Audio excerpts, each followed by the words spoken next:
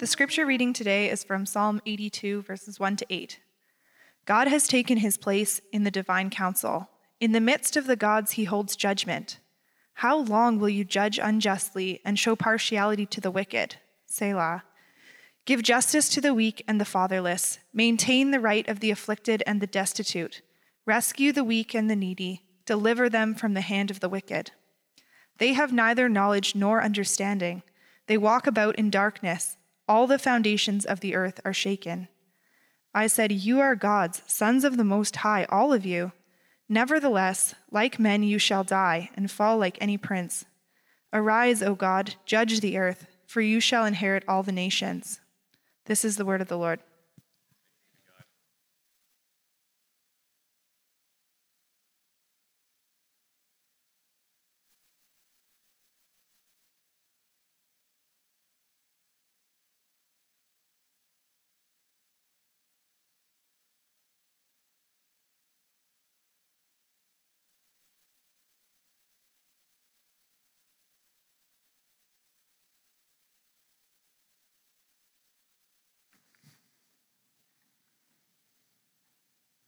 I feel like because I've been moving around maybe more than usual that I'm getting encroached upon by the worship team. Is that a symbol or a sign that I'm supposed to pick up on? Stop moving around. Guys, it's great to see you this morning. I'll ask that you join me in a word of prayer as we prepare to hear from the Word of God. Heavenly Father, thank you for your word. Lord, and thank you for this opportunity that we have together this morning to come before you, our holy God, our Savior, our Redeemer, to lift up high the name of Jesus, to remember our salvation in him, to rejoice that you give mercy to sinners like us. Lord, to delight that you are at work right now, working your new creation in our hearts as we see and behold Jesus.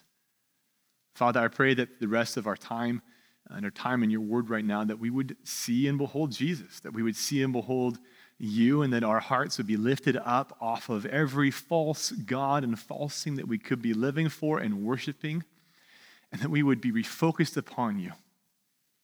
Lord, would you change us, become more like Christ Jesus? Would you be glorified in our midst? We ask this in Jesus' name.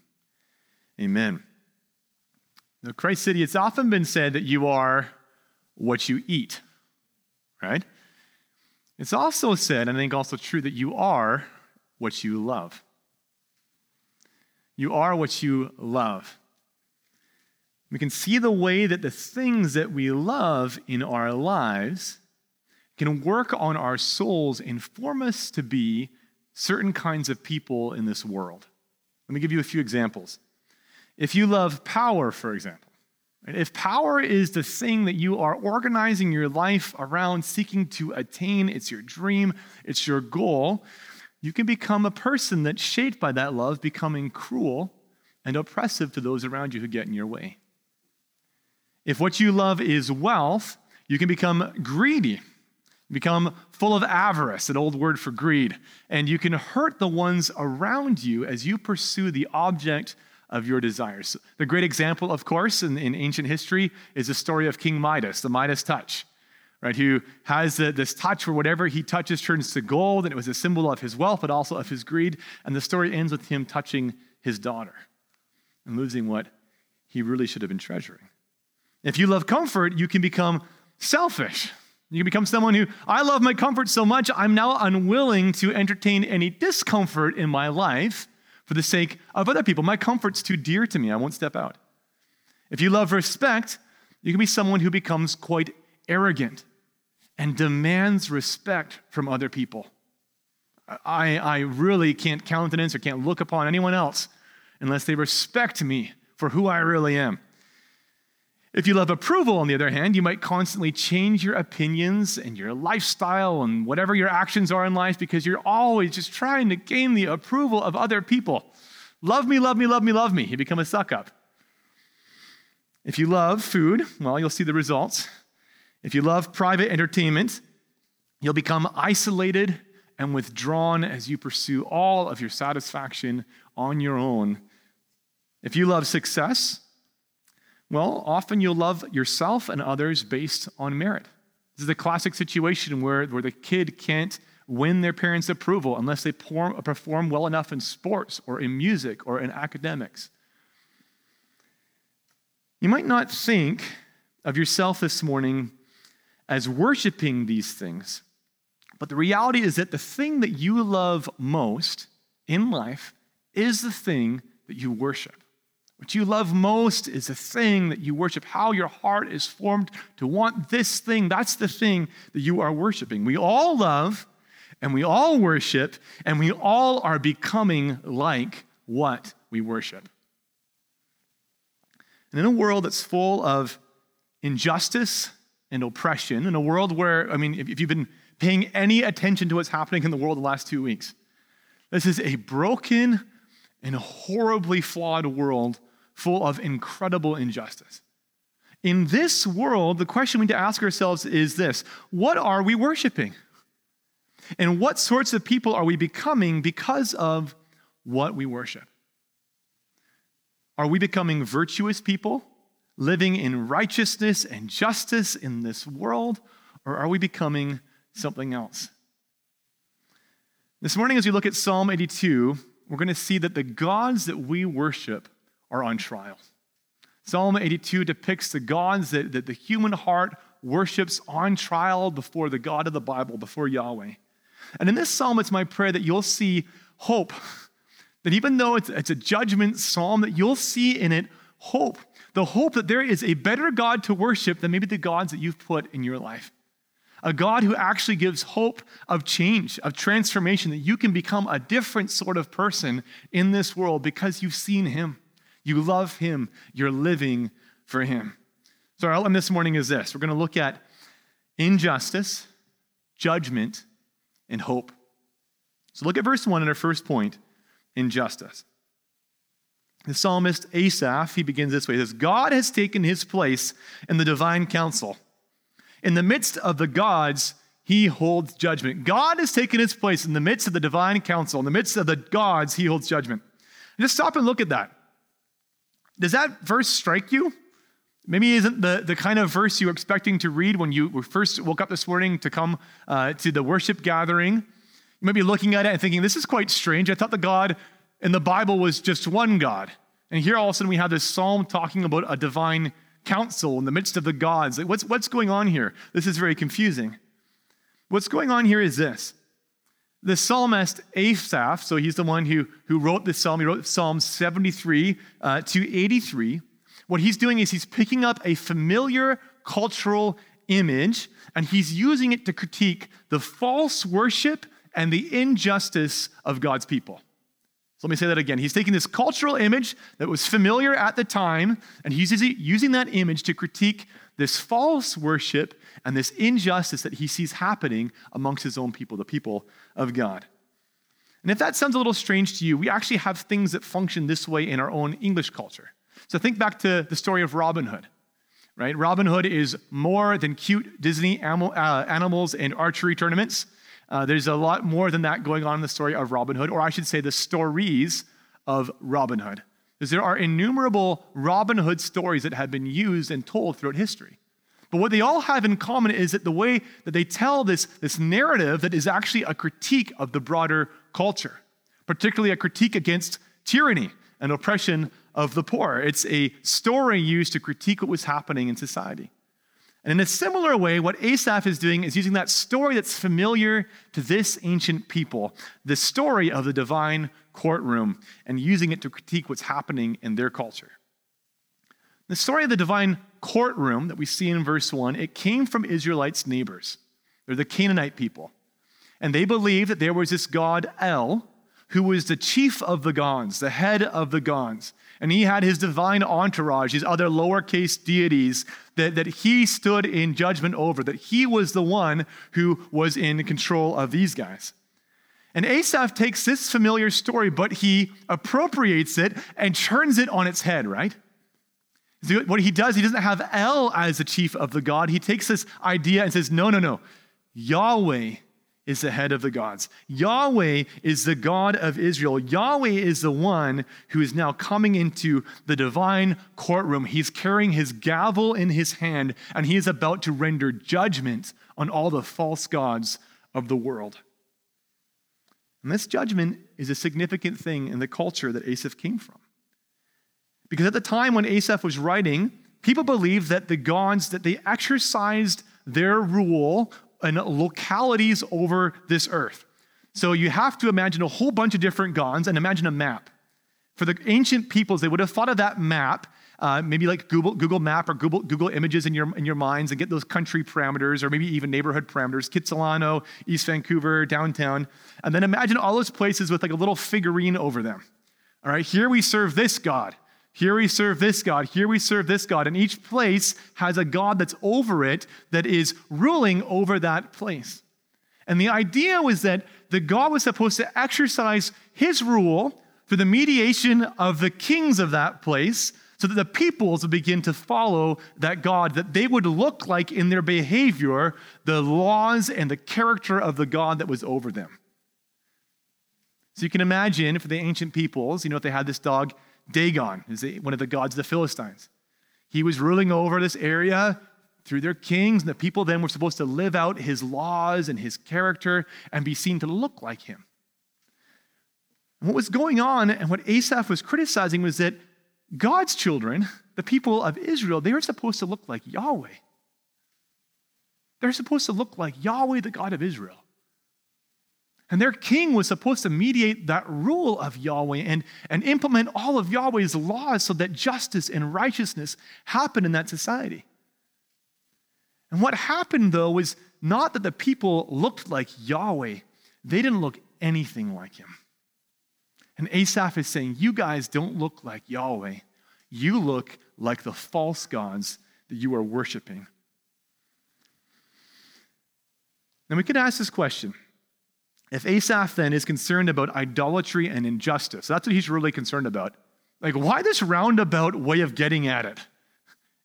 Why didn't he just write an essay and say, look, guys, you're worshiping false gods. Enough. You're full of injustice. Stop it. Why does he tell the story this way? Well, he tells the story this way because sometimes there's nothing like a good lyric to critique culture. Isn't that true? Think of some of the famous protest songs of our age.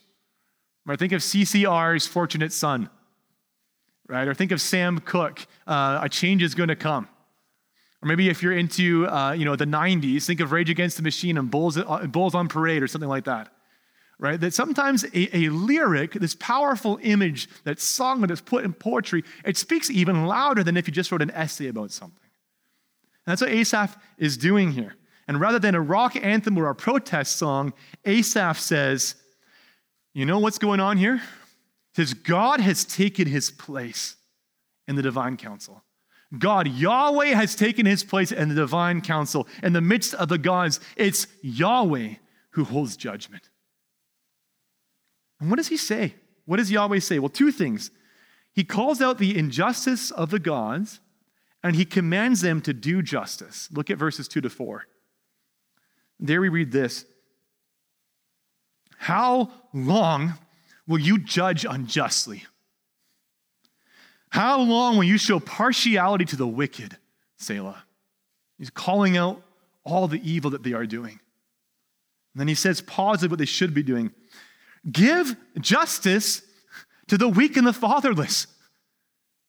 Maintain the right of the afflicted and the destitute. Rescue the weak and the needy. Deliver them from the hand of the wicked. What Asaph wants us to see, and the people of Israel to see, is that the God of the Bible is uniquely and beautifully, in these verses, a God of justice. He's uniquely and beautifully a God of justice. It's the character of the false gods to do these wicked things.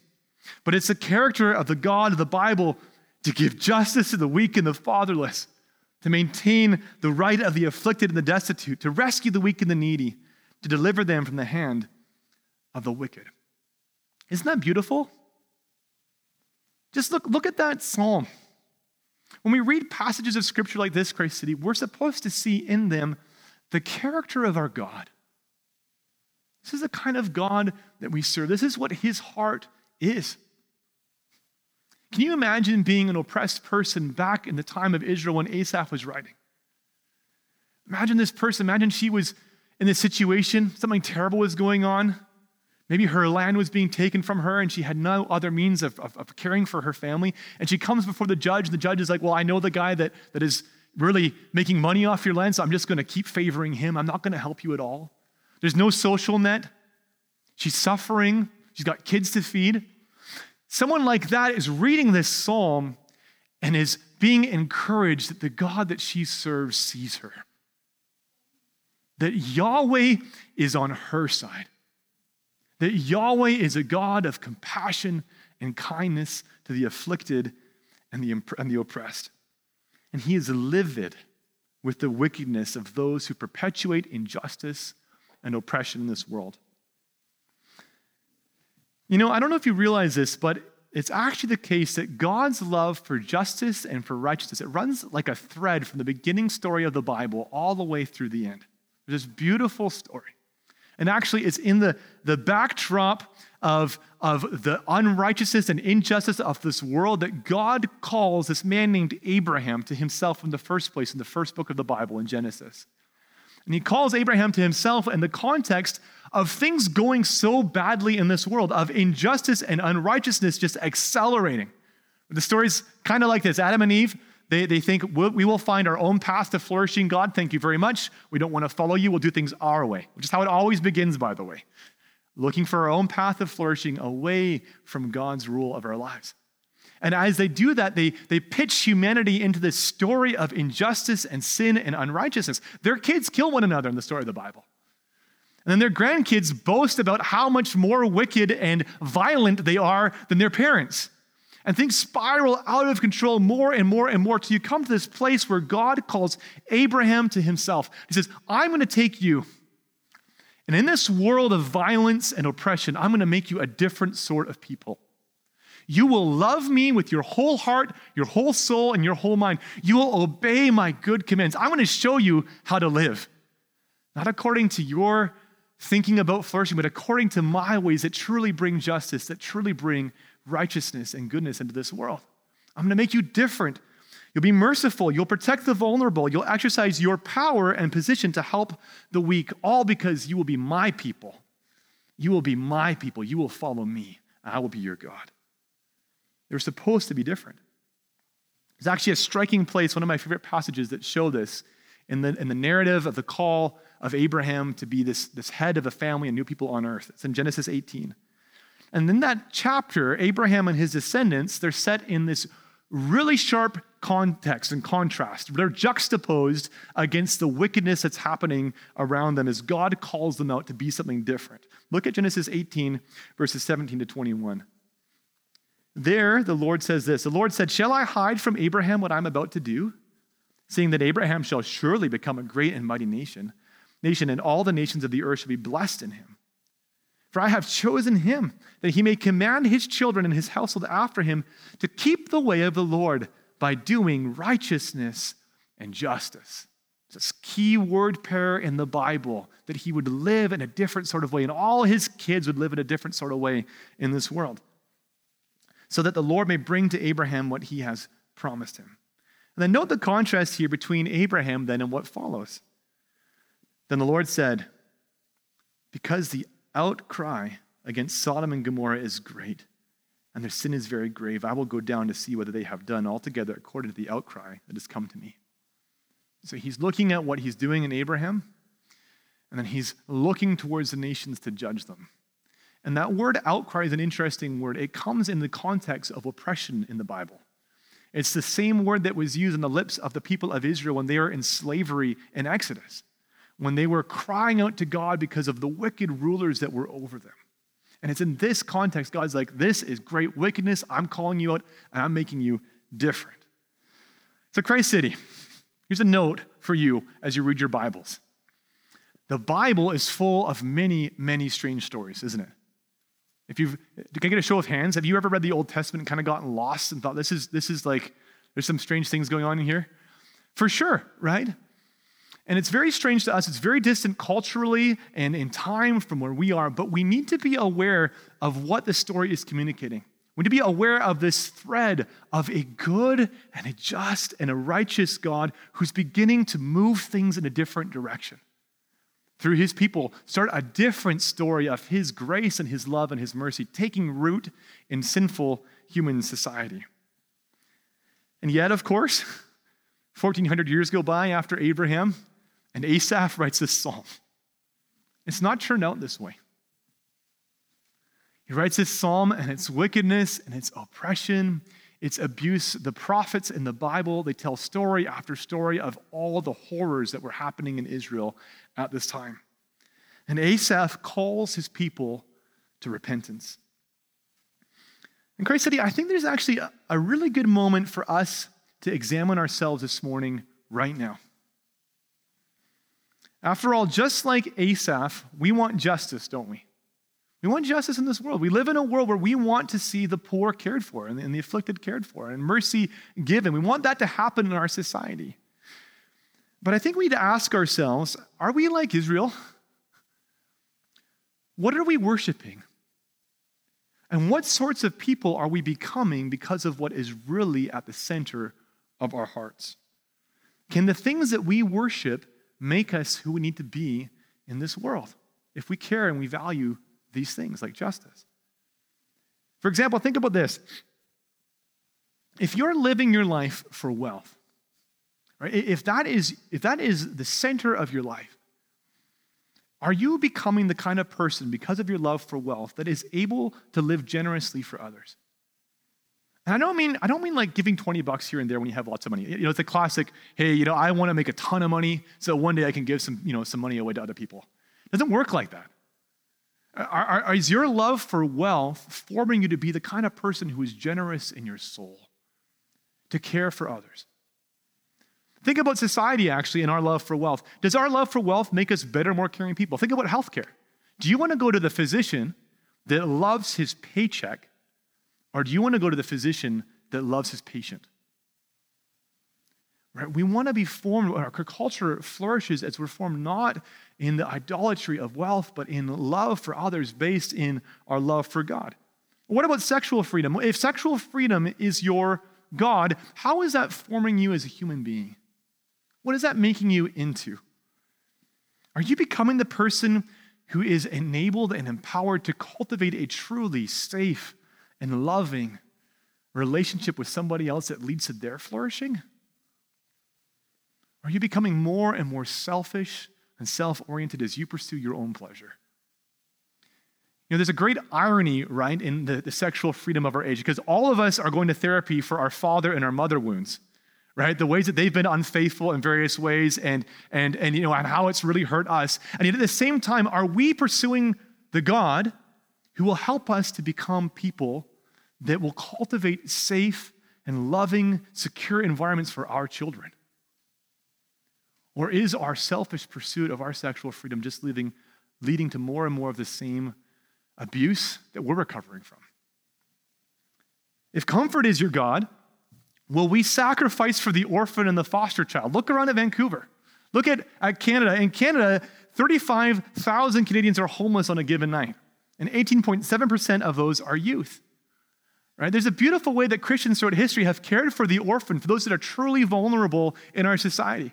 But is our love of comfort producing in us the kind of character that is needed to give up of ourselves to care for the needs, the most important needs of the vulnerable in society around us? If health is our God, will we love the suffering sick, or will we turn away in disgust when we see disease and illness?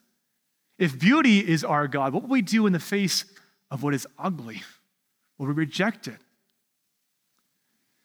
If approval is our God, will we have the courage to do what is right, even when it's hated and despised? The truth is, we are what we love, just like ancient Israel. Just like ancient Israel, we are too becoming like what we worship. What is a good and loving and just and merciful God supposed to do in the face of all of this judgment or all this injustice? What he's going to do is he's going to render judgment. Look at our second point, judgment, in verse 5, and see the way that he renders his judgment to the gods, yes, but by implication also to all those that are worshiping these false gods. Verse 5 says this, it starts this way: they have neither knowledge nor understanding. They walk about in darkness. All the foundations of the earth are shaken. I was thinking about this passage and thinking about the way that it's kind of describing reality, like a block of wood where all the grain and the orientation of reality runs in a certain direction and gives strength to that reality. And the way that kind of this injustice is like rot that gets into that reality and cause it to be unstable and to break down. And as I was thinking about that, I thought of when I was younger, I did a lot of foolish things. I've shared some of those foolish stories with you. But one of the foolish things that I liked to do was when I went hiking up in the mountains, I liked to go off the trail into the places where there were these things called widowmakers, and what loggers call widowmakers. And what these are is that in BC, we live in a very moist environment, if you want to use that word. And our forests, especially the protected parts of our forests that are surrounded by big mature trees or maybe by a mountain that's in the way of direct wind, our forests will rot where they're standing. And if you get up into these places where the trees are rotting where they're standing, you get into some pretty fun situations if you're 20 years old. You can run up to these enormous trees, this big around, 80 feet tall, 60 feet tall, and you can kick them and run away. Look where it's falling first before you run, and the whole thing will come crashing down to the ground. It's terrifying. I stopped when I almost got killed. Don't do it. It's not a good idea. They're called widowmakers for a reason. But what that experience was like is reminding me of these verses and the way that Asaph says, in the darkness and in this sin and injustice, he says, they have neither knowledge nor understanding. Well, just like me as a youth, I guess. They walk about in darkness, and all the foundations of the earth are shaken. The way that reality itself begins to rot, the grain of reality decays, and things get shaky in our society as injustice and as a rule of false gods is happening in our lives. It happens. And I'm wondering this morning, can you feel the shaking? Can you feel the shaking of our society? You feel the darkness of not even knowing which way the grain of reality is supposed to run. There's some confusion. Which path to flourishing life? Which way to flourishing life? Where am I going to go? The psalmist says, the gods, they're darkened. They don't have understanding. They can't figure it out, and they can't lead you where you want to go. And actually, as they rule your life, it will lead to more and more shaking and more injustice. And the reality is, this is not just abstract. It's not just a thought experiment. Because this injustice takes place in the lives of real human beings who cry real tears. As they cry out in this world in injustice, there is a good and a loving God who hears them. He hears their tears. In Psalm 56, it says that he catches our tears in his bottle.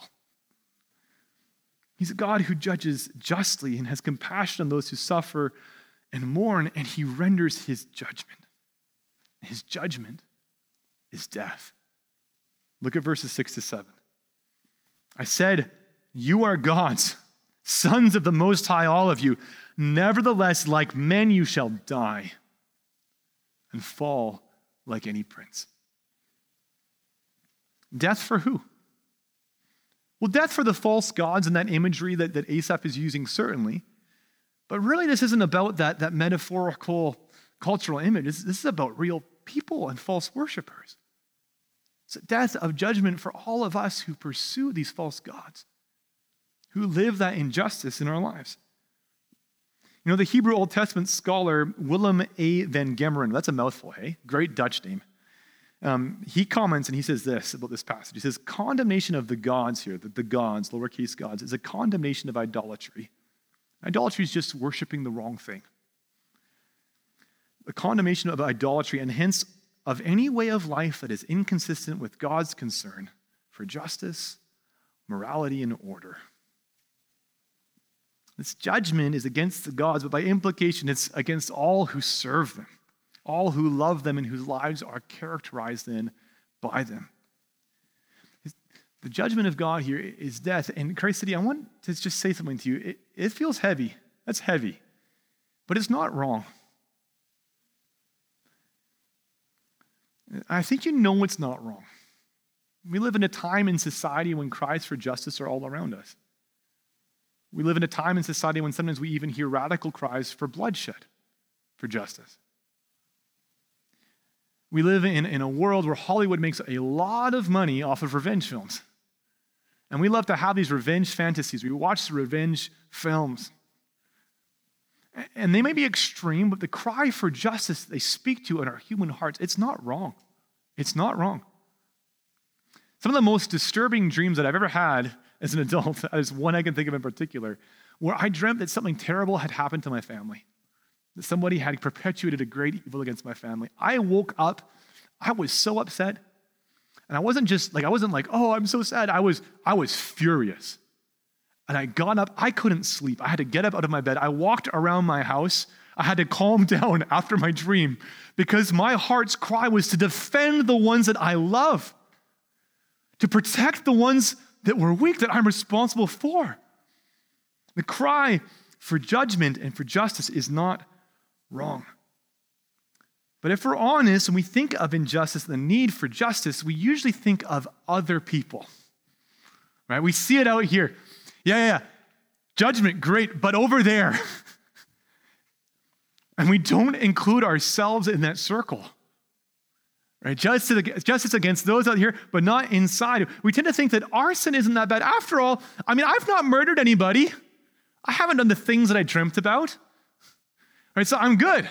I'm good, right? I haven't done the big wrong things. But according to the Bible, we're responsible to God for injustice, both because of the things that we've done that he forbids, but also because of the things that he commands that we've left undone. And we see that in this psalm, right? Because how does God judge the false gods? Well, he points out the evil that they've done, this injustice and favoring the wicked. He also then commands them to do something that they've not done. He says, give justice to the weak and the fatherless, maintain the right of the afflicted and destitute, rescue the weak and the needy, deliver them from the hand of the wicked. And we usually look at that and we say, phew, I've not done the bad stuff, I'm good. But Christ City, what difference would it make in this world if you loved your neighbor? If you actually loved your neighbor, think of the person who lives next to you. If you cared about your neighborhood, the people that you walk past in the street.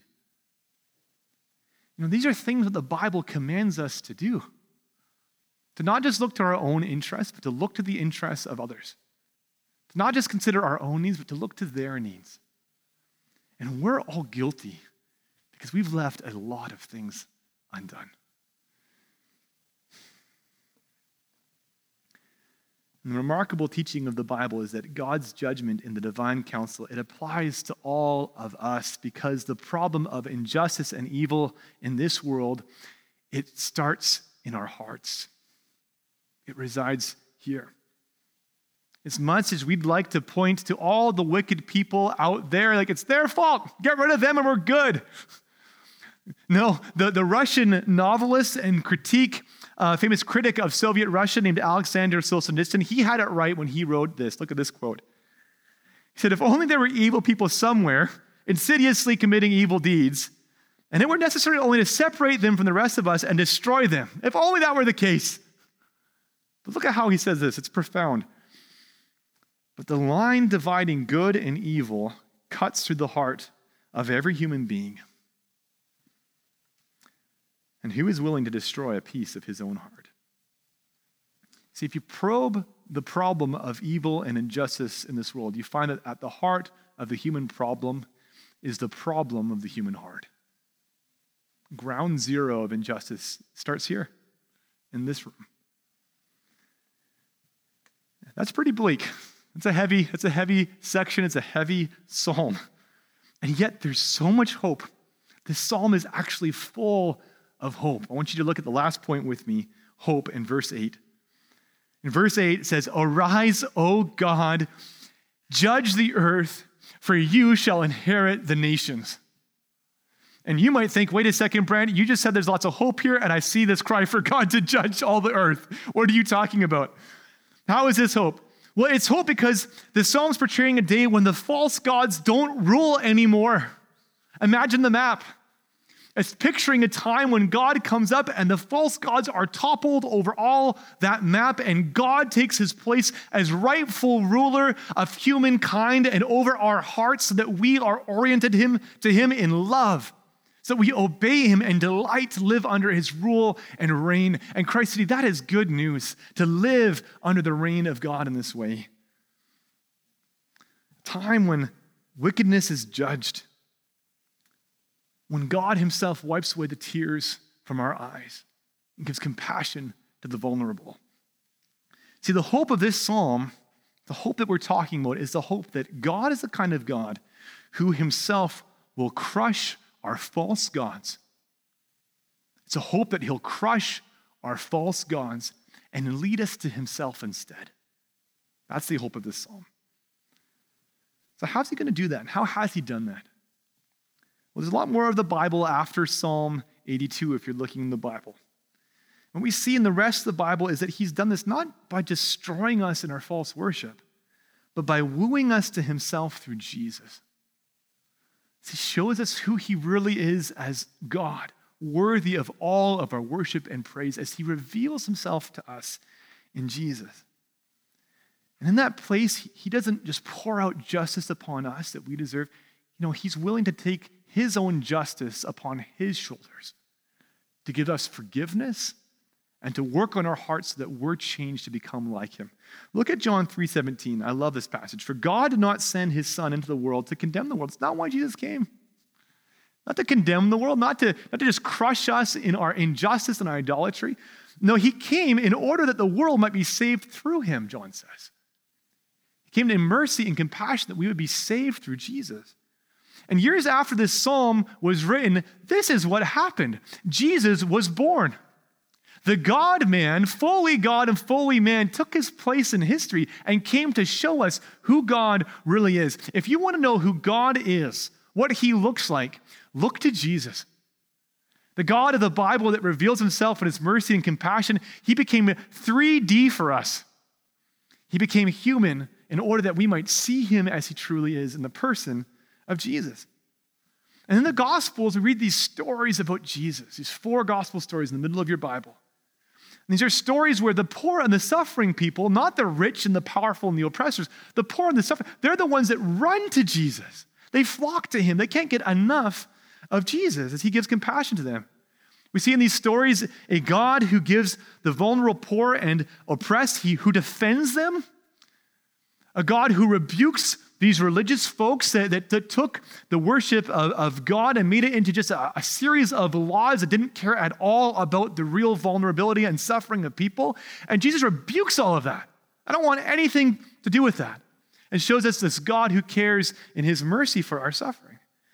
He's a God who shows us that he welcomes the outcasts. Some of my favorite stories in the Bible are times like when Jesus is at Simon's house and all of these sinners, all the people that were rejected from all the surrounding area, and who the religious people, the people that were supposed to govern the right worship of Yahweh, how they're so upset because these people are coming to Jesus in droves. They want to be with him. The most sinful person, full of the greatest shame, wants to be with this Jesus because of his mercy, because of his compassion, because of his love. The prophet Isaiah spoke about Jesus and said this. He said, he's somebody who a bruised reed he will not break, and a smoldering wick he will not snuff out. This morning, maybe you feel like a piece of grass that's been bruised, and you're teetering on the edge of falling over. Or maybe you feel like you're the candle that's about to go out. Jesus shows us a God who is compassionate and kind and is with us in that place. He's not going to snuff you out. He's not going to crush you and knock you over. He's nothing like us in our injustice. And in Jesus, yes, God renders the judgment of death to the wicked. But not only that, in Jesus, God himself went to the cross. In Jesus, we see a God who is humble and courageous, who is bold, who is self-sacrificial to the point of saying, look, I get the need for justice. It's my universe. It's my justice that made it. But I will stand in the place of the human beings that deserve my justice. And I will take the judgment for their sin, for their participation in the injustice in this world upon my own shoulders in the person of Jesus, so they can be forgiven, so that they can be transformed through my resurrection life. Romans 6:23 says this, for the wages of sin is death, but the free gift of God is eternal life in Christ Jesus our Lord. So Christ City, here's the question. Who or what this morning are you worshiping? Who or what are you worshiping? You know, there's no one like Jesus. There's nothing you can worship that will so shape you so powerfully, so make you new like the worship of Jesus. You know, in 2020, in January, the beginning of the month, when my daughter first began having seizures and you know, the first round of going in the ambulance to the hospital and then staying in the room with her and not knowing what was going on. In that place, God gave me a passage of scripture. In that place, as I was broken and scared and didn't know what was going on, the passage of scripture he gave me was Psalm 27, verse 4. This passage of scripture says this, one thing have I asked of the Lord, that will I seek after, that I may dwell in the house of the Lord all the days of my life, to gaze upon the beauty of the Lord and to inquire in his temple. And what he was showing me was that the most precious thing of all I still had, to worship the Lord, to know who he was through Jesus Christ.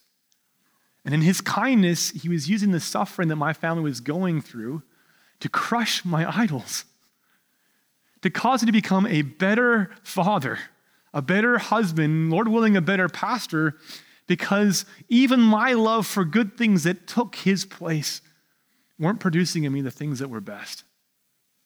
Showing that he alone was worthy to sit on that place in my heart. Grace City, some of you guys are going through this right now where the idols of your heart are being crushed by God. And it feels painful. It's hard. But in his kindness, God is doing a good work in you. He's bringing healing and health as he draws you to Jesus Christ. Through Jesus, he welcomes us to worship him. And if you accept his mercy and grace, he will change you. He will work his resurrection life in you and make you the different kind of person that you need to be in this world. You are what you love. You become like what you worship. So who or what this morning is at the center of your heart? Will you pray with me?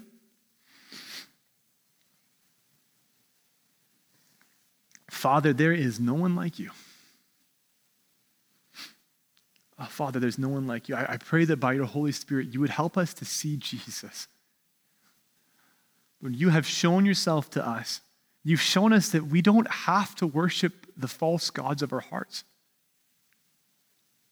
Father, would you compel us with a vision of the beauty of Christ that would transform us, that would take us from who we are in our sin and make us a new creation in Jesus, full of your life. By your Holy Spirit, work this miracle in our hearts, I pray. I pray for this congregation. Lord, bless them. Fill them with the Spirit of Jesus. Turn their eyes right now to see you, to delight in you above everything else. Help them to have the grace. Give them the grace to turn away from all that is false that they are worshiping. In Jesus' name, amen.